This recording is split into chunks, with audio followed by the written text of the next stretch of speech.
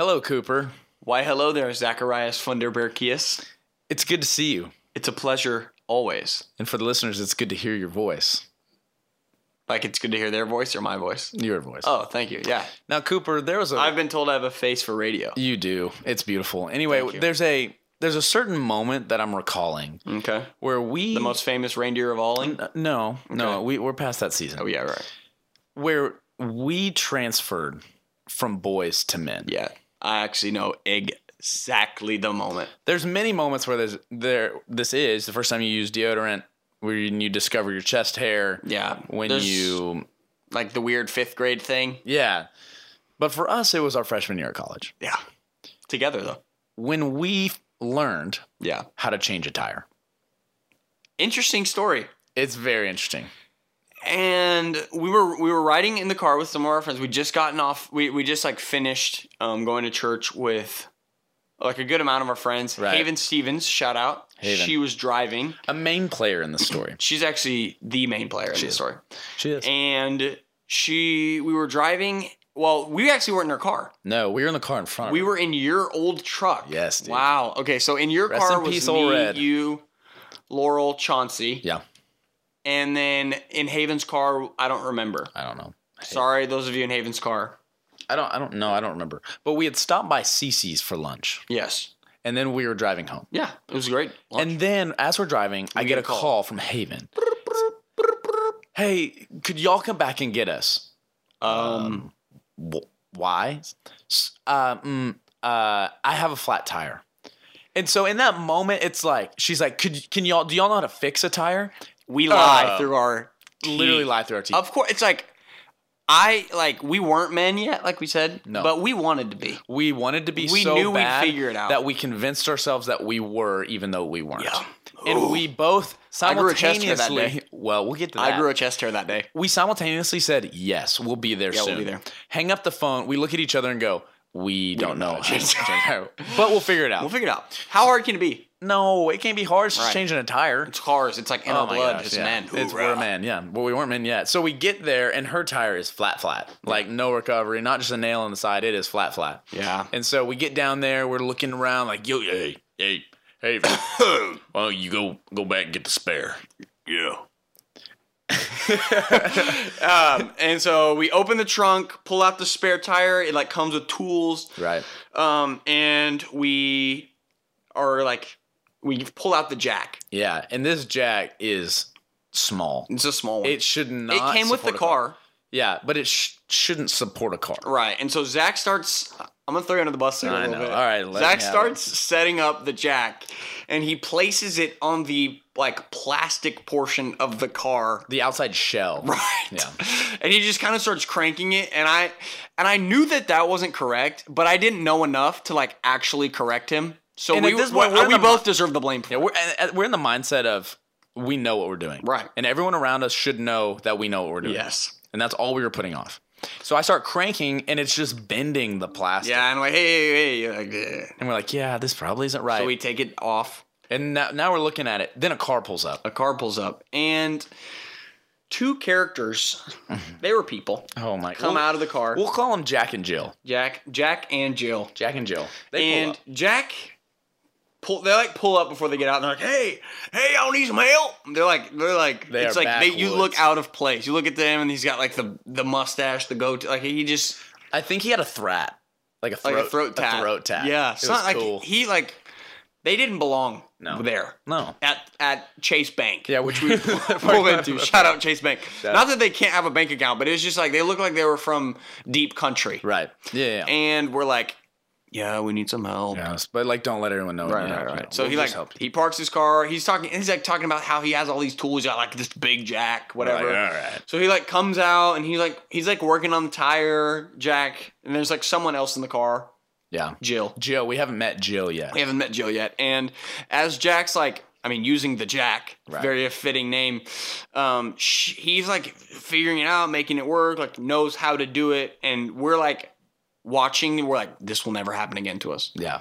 But we this know now. This is just the bare bones of the story. This is not the meat yet. There's a crazy event that happens. Yeah. So then all of a sudden the door busts open, And out steps Jill. It was like slow motion, like when you see from a movie. 1 foot out the door. Arm opens the door. Yeah. She swings around. It's in slow motion. She has a beard. No, she didn't have a beard. But she has something wrapped around her body. No. She has a pillowcase. That's what it was.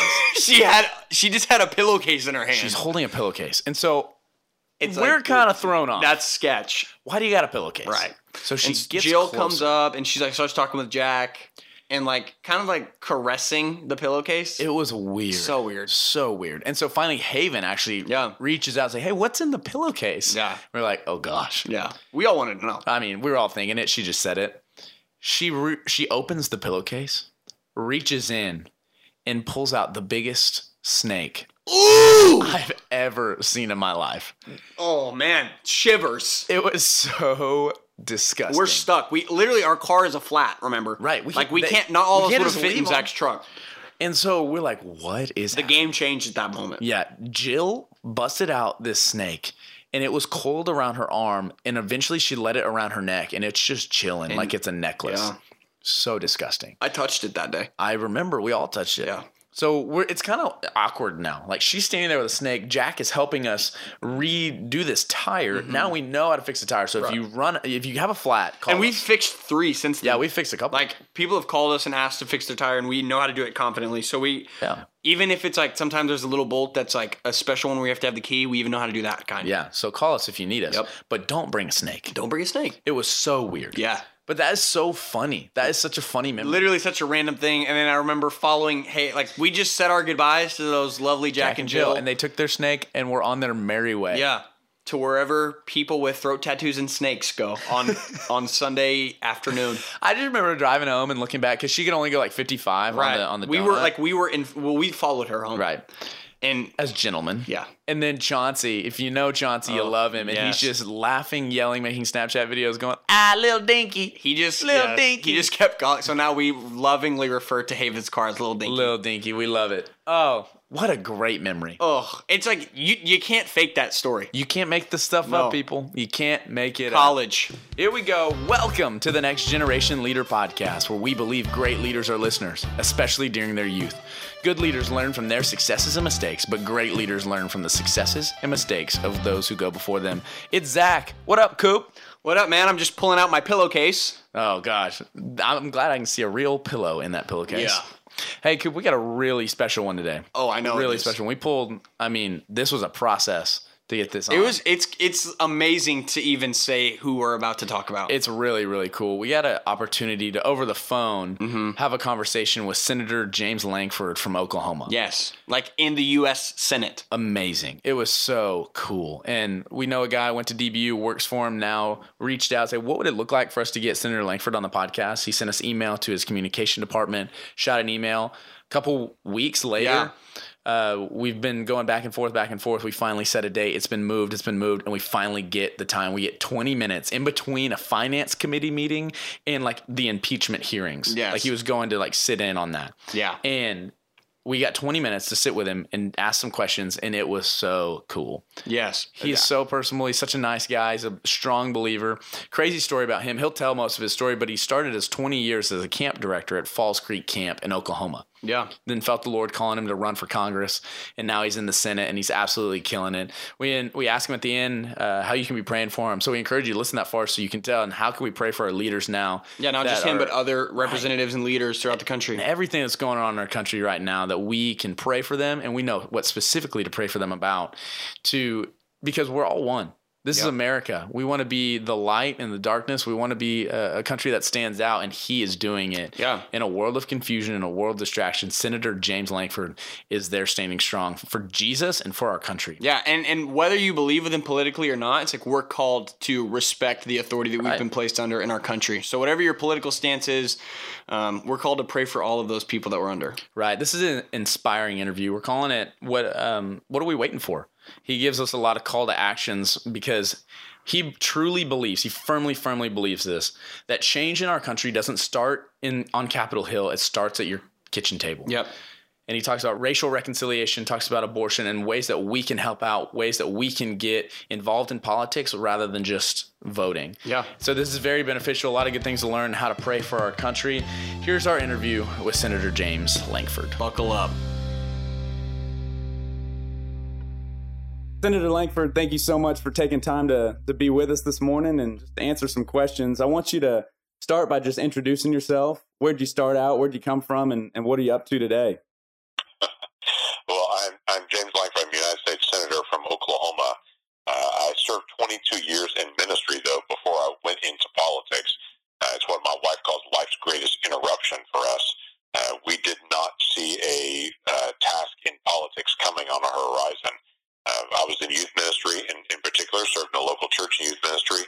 I served the last 15 years in denominational ministry, working with the Baptist General Convention of Oklahoma, and directed a camp called Falls Creek, which is the largest Christian camp in America. We have about 51,000 guests this summer that come to Falls Creek, and it's a remarkable ministry and a great place if you're in youth ministry to be able to serve so many families and students. But God completely interrupted our life in 2008 and 2009 and called us to run for Congress, and it has radically shifted the direction of, and actually the location of our ministry.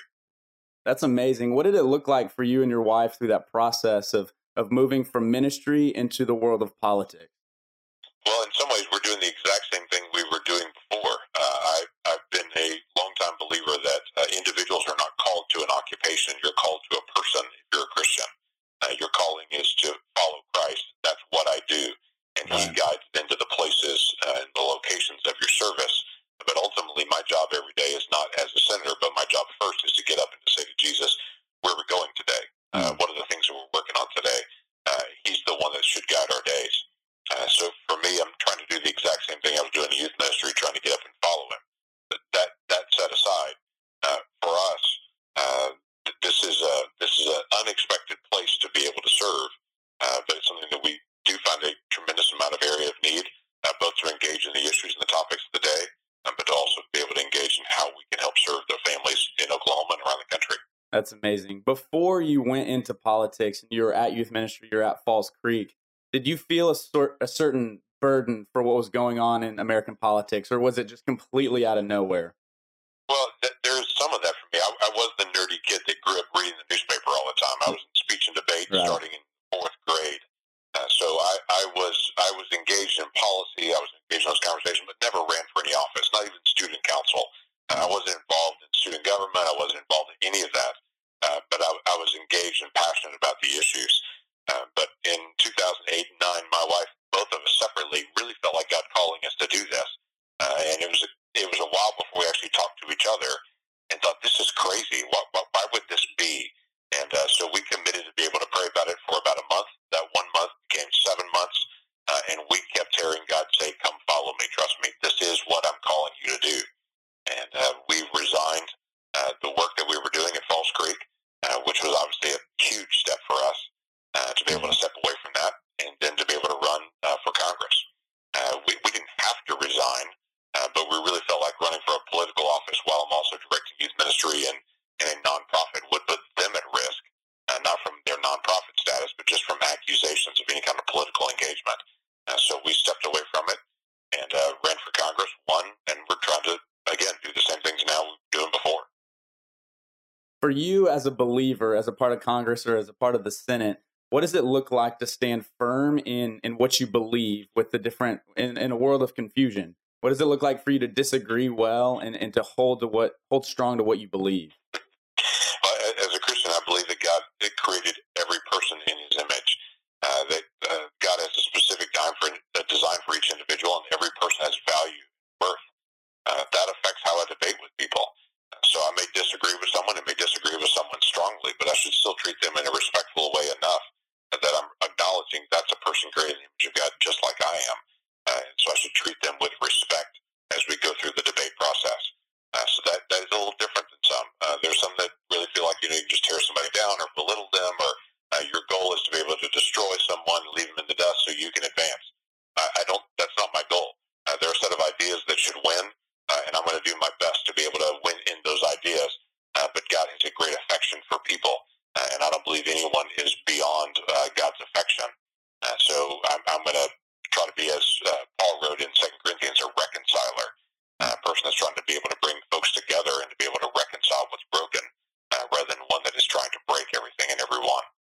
In a country that seems to be so divided at times, how do you, in a place of leadership, try to mend that or try to be a reconciler? What does that look like practically for you?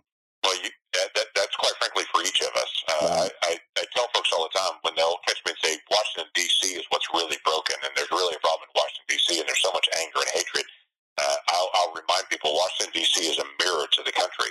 The people that are in Washington D.C. were elected by individuals across the country and were sent there to reflect their district. So Washington D.C. is the mirror the country doesn't want to admit right now. This is who we really are, but this is who we really are. So the social media noise and anger in politics, I can go to just about any restaurant and look at their Yelp page and go, there's that same anger that's right there, and the same arrogance that's right there. And you look at people and say, well, those folks in Washington, D.C. don't know what they're doing. And then I'll pull some students in college and say, you spend more time on Fortnite than you do on actually learning and preparing for your life ahead. So we're seeing the same kind of issues repeated over and over in the country. So our first responsibility for all of us is to try to set the example for what can be done. We live in a very unique country that protects religious liberty, that protects freedom of speech, that protects the opportunity for any person to be able to do anything they want to be able to do in the country and to be able to go work to be able to get that done. And we seem to be squandering that gift that we have currently. And so part of my focus is, what can we do to be able to help our nation to turn to a less prideful, less arrogant, more work-focused, and more accomplished-focused, and the ability to be able to sit down with people you disagree with and to say, you and I can disagree on something, but that doesn't mean we have to destroy each other in the process. And for whatever reason right now, the national conversation is you're one of those people, so I'm not going to talk to you, or I'm going to destroy you or try to silence you, so the people that think like you don't have a voice, can't speak, whether we so attack you that you don't want to speak anymore. Because if I don't agree with you, the goal is to silence you rather than to sit down and work out our differences.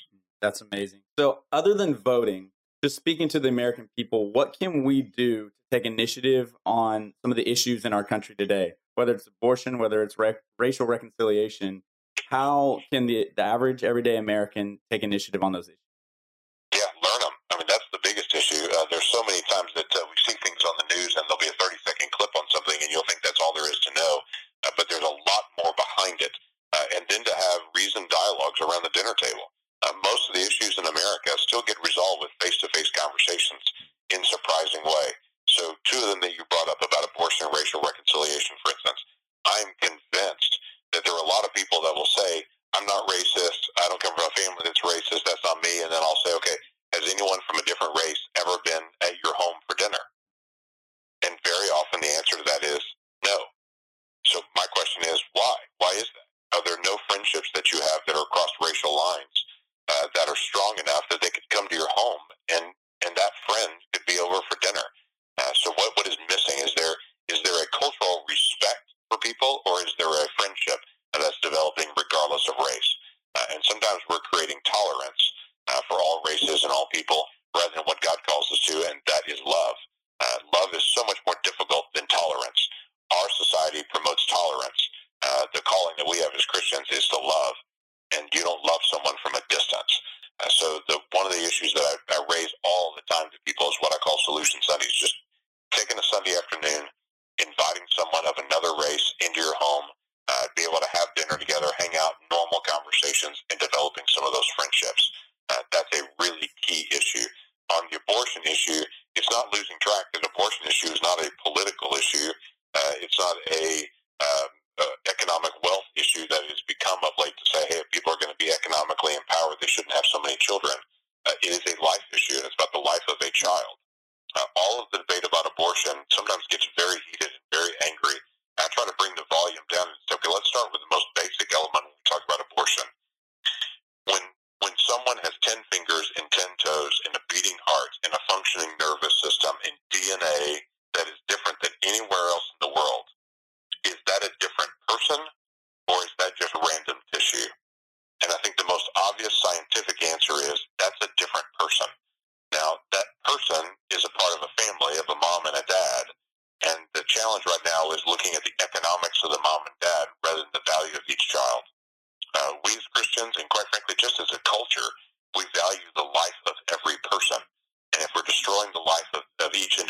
child because they're inconvenient or because they will slow us down in our life's ambitions, we don't allow that to be done to dogs and cats and puppies.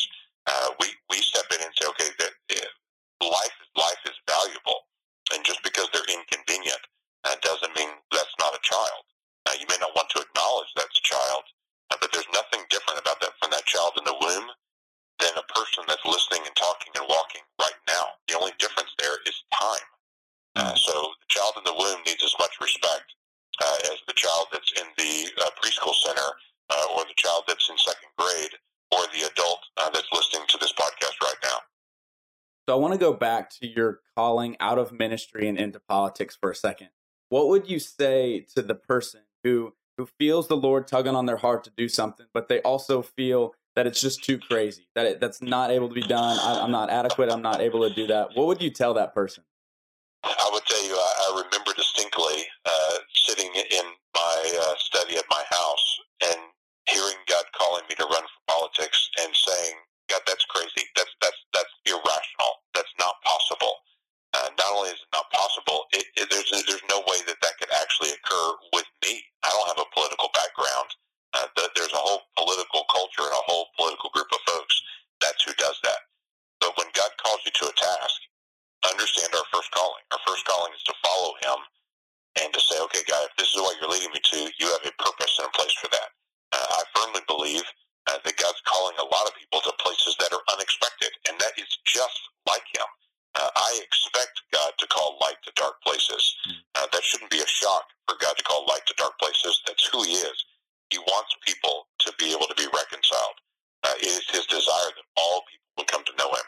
And so if there's a place that's especially dark in culture, why wouldn't He be calling people that are people of faith to that place to be able to influence to their peers around them?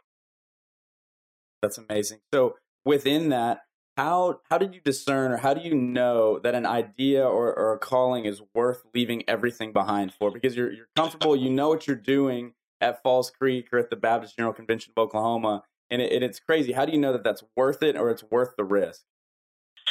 Well, again, it goes back to knowing God's call on this. If that's what God's calling you to do, then that's what you do. Because for me to stay at working at Falls Creek and directing that camp is a great place to be able to serve, but it is out of God's will if that's not what He's calling me to do. So for me to remain there would have actually been a greater risk than it would be to follow Him to the new place and the new task that He set me in front of. Because at that point, I would have been taking the risk. God, I want to try to do ministry without you and without your leadership. And that's not going to work. And I know it, and other folks that are listening to this podcast probably know it. So sometimes the things that appear to be a risk, if we step back from it for just a second and say, okay, is it a greater risk to not follow God, or is it a greater risk to follow God? I would tell you He's trustworthy and reliable, and He's a whole lot smarter than I am. If someone who can speak and create the world is certainly more powerful than any U.S. senator. So for me, it's a matter of taking the opportunity to say, learn how to be able to discern His voice. I do believe that God does guide us, that when He said, follow me, that wasn't just a read a book and figure it out. That was Him saying, I'm going to guide you. I will instruct you in the way that you should go if you'll listen to me and follow me. Now, does this mean there's an ongoing verbal dialogue all day long? No. If somebody's had that, great. That's not been my experience. It's been trying to be able to be attuned to the leadership of the Holy Spirit, spending time in His Word, seeing what He is like, what He loves, and how to be able to follow Him in that, but also understanding that He guides in very unusual ways that when it occurs, you know it, because you know His character and how He guides. Right. So walk me through your just first day walking on the Capitol Hill. It's unknown, it's completely new, but you know you're called to it. So does that make it easy, or is it just as hard as we think it is? It is just as intimidating. Anything new is just as intimidating to walk into. I can remember distinctly when I walked onto the House floor, there's 435 people all gathering for the first vote.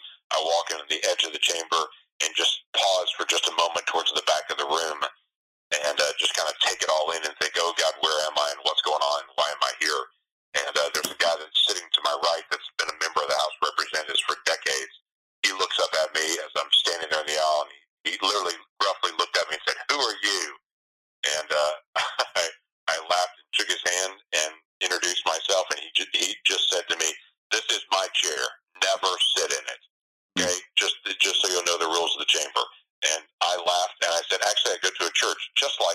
Sounds like a middle school lunchroom. A certain place they said if you don't sit there, and he laughed, and we just took off. When I first got to the house, it had all the awkwardness of being a freshman walking on campus, thinking I don't know where things are and I don't know how to get to anything. You just learn your way and you just step into it and say, I know this is where God has called me to be, and so I need to learn this and be the best at it. My commitment is for any person, any place where they are, whatever you do for the glory of God. And so that means you've got to be the absolute best in your field at that, because if people know that you're a Christian, they also look at you and try to figure out why do you work as hard as you do? Why do you do things well? Why do you not cut corners? Why don't you cheat? Why don't you violate the ethics rules? Everyone else does. Why don't you do that? That gives you an opportunity to be able to share your faith. But there's also an expectation that people are going to watch you as you step out as a Christian and say, okay, watch me, because I'm going to show you what it means to be able to follow God. And in times when I fail, I'm going to admit that, repent, and then turn around and come back. But my best, I'm going to do the best that I can to be able to follow his leadership, knowing others should be able to follow me as I follow Christ. That's incredible. As we kind of land the plane, I want you to just give you the mic and say, what would you say to your 20-year-old self? Or you look at 20-year-old James Lankford in the face, what would you tell him? Or what would you tell the 20-year-old audience now as they're looking forward to either graduation from college, graduation from high school, or looking on towards the future in leadership? Well, if I knew my 20-year-old self and was able to look backwards, probably the first thing I'd tell him is seriously get a haircut. But that would be a whole different conversation with my 20-year-old self. Then I would actually challenge him to say, don't be afraid to follow God's leadership. He's not going to take you in a place to destroy you. He does want what's not only good for you, but he has a plan, and you're a part of it. The plan is not you. The plan is him. And there's something bigger than you that God is accomplishing through you in places and through people. And the other thing I would say is don't be shy to be bold. There are a lot of people that know what God is really calling them to do, know what God is calling them to say. Say it and do it in love, but don't be afraid to be bold enough to be able to say and do the right things, because there will be moments when your boldness will open up opportunities for the future. But if you sit back timidly, you don't do the work, you don't engage, and you're afraid to actually be bold enough to follow God's leadership and to say what needs to be said, you'll always regret it. It was one of the things that Cindy and I, my wife and I, we talked about when we were really struggling and praying through this in 2008 and 9. And it was this very simple statement. We know what God is calling us to do. I don't want to be an old man one day looking back and saying, I wish I would have done what God had called me to do, and regretting it. Because I've met people like that, that they are 60, 70, 80 years old, and they remember what God called them to do when they were 20, and they were too afraid to do it, and they never forgot it. And decades later, they were still in regret that they never followed God's leadership at the moment he called them. That's amazing. Well, as the body of Christ, as the church, we want to come around you. Is there any way that we can be praying for you, or how can we best support you in DC? So definitely continue to be able to pray for us. It's not only a biblical mandate, but it's a gift to all of us that are recipients of that prayer attention. I would pray a couple of things. One is pray that God would give us favor to accomplish the tasks that need to be done. That is the Nehemiah prayer, quite frankly, that he was praying. God, you set this big task in front of me. You're going to have to give me favor with those individuals that are in leadership to be able to get this done. So though I'm a United States Senator, I still have people that I have to influence to be able to try to get things done, and I need God's favor to be able to do that in those conversations. So you can pray favor for us. You can also pray that we'd have wisdom to know the right thing to do. There are a million things that we could work on. I can't work on a million things, though. I've got to discern what are the things that I need to do, and when is the right time to do it, and not be distracted with things that are not essential. And so pray not only favor, but discernment to know the right thing to do and the right way to do it. Amazing. Well, Senator Lankford, we appreciate your time, and we just thank you for everything you said and everything you're doing up in D.C. Glad to be able to help guys continue to be able to follow God's leadership.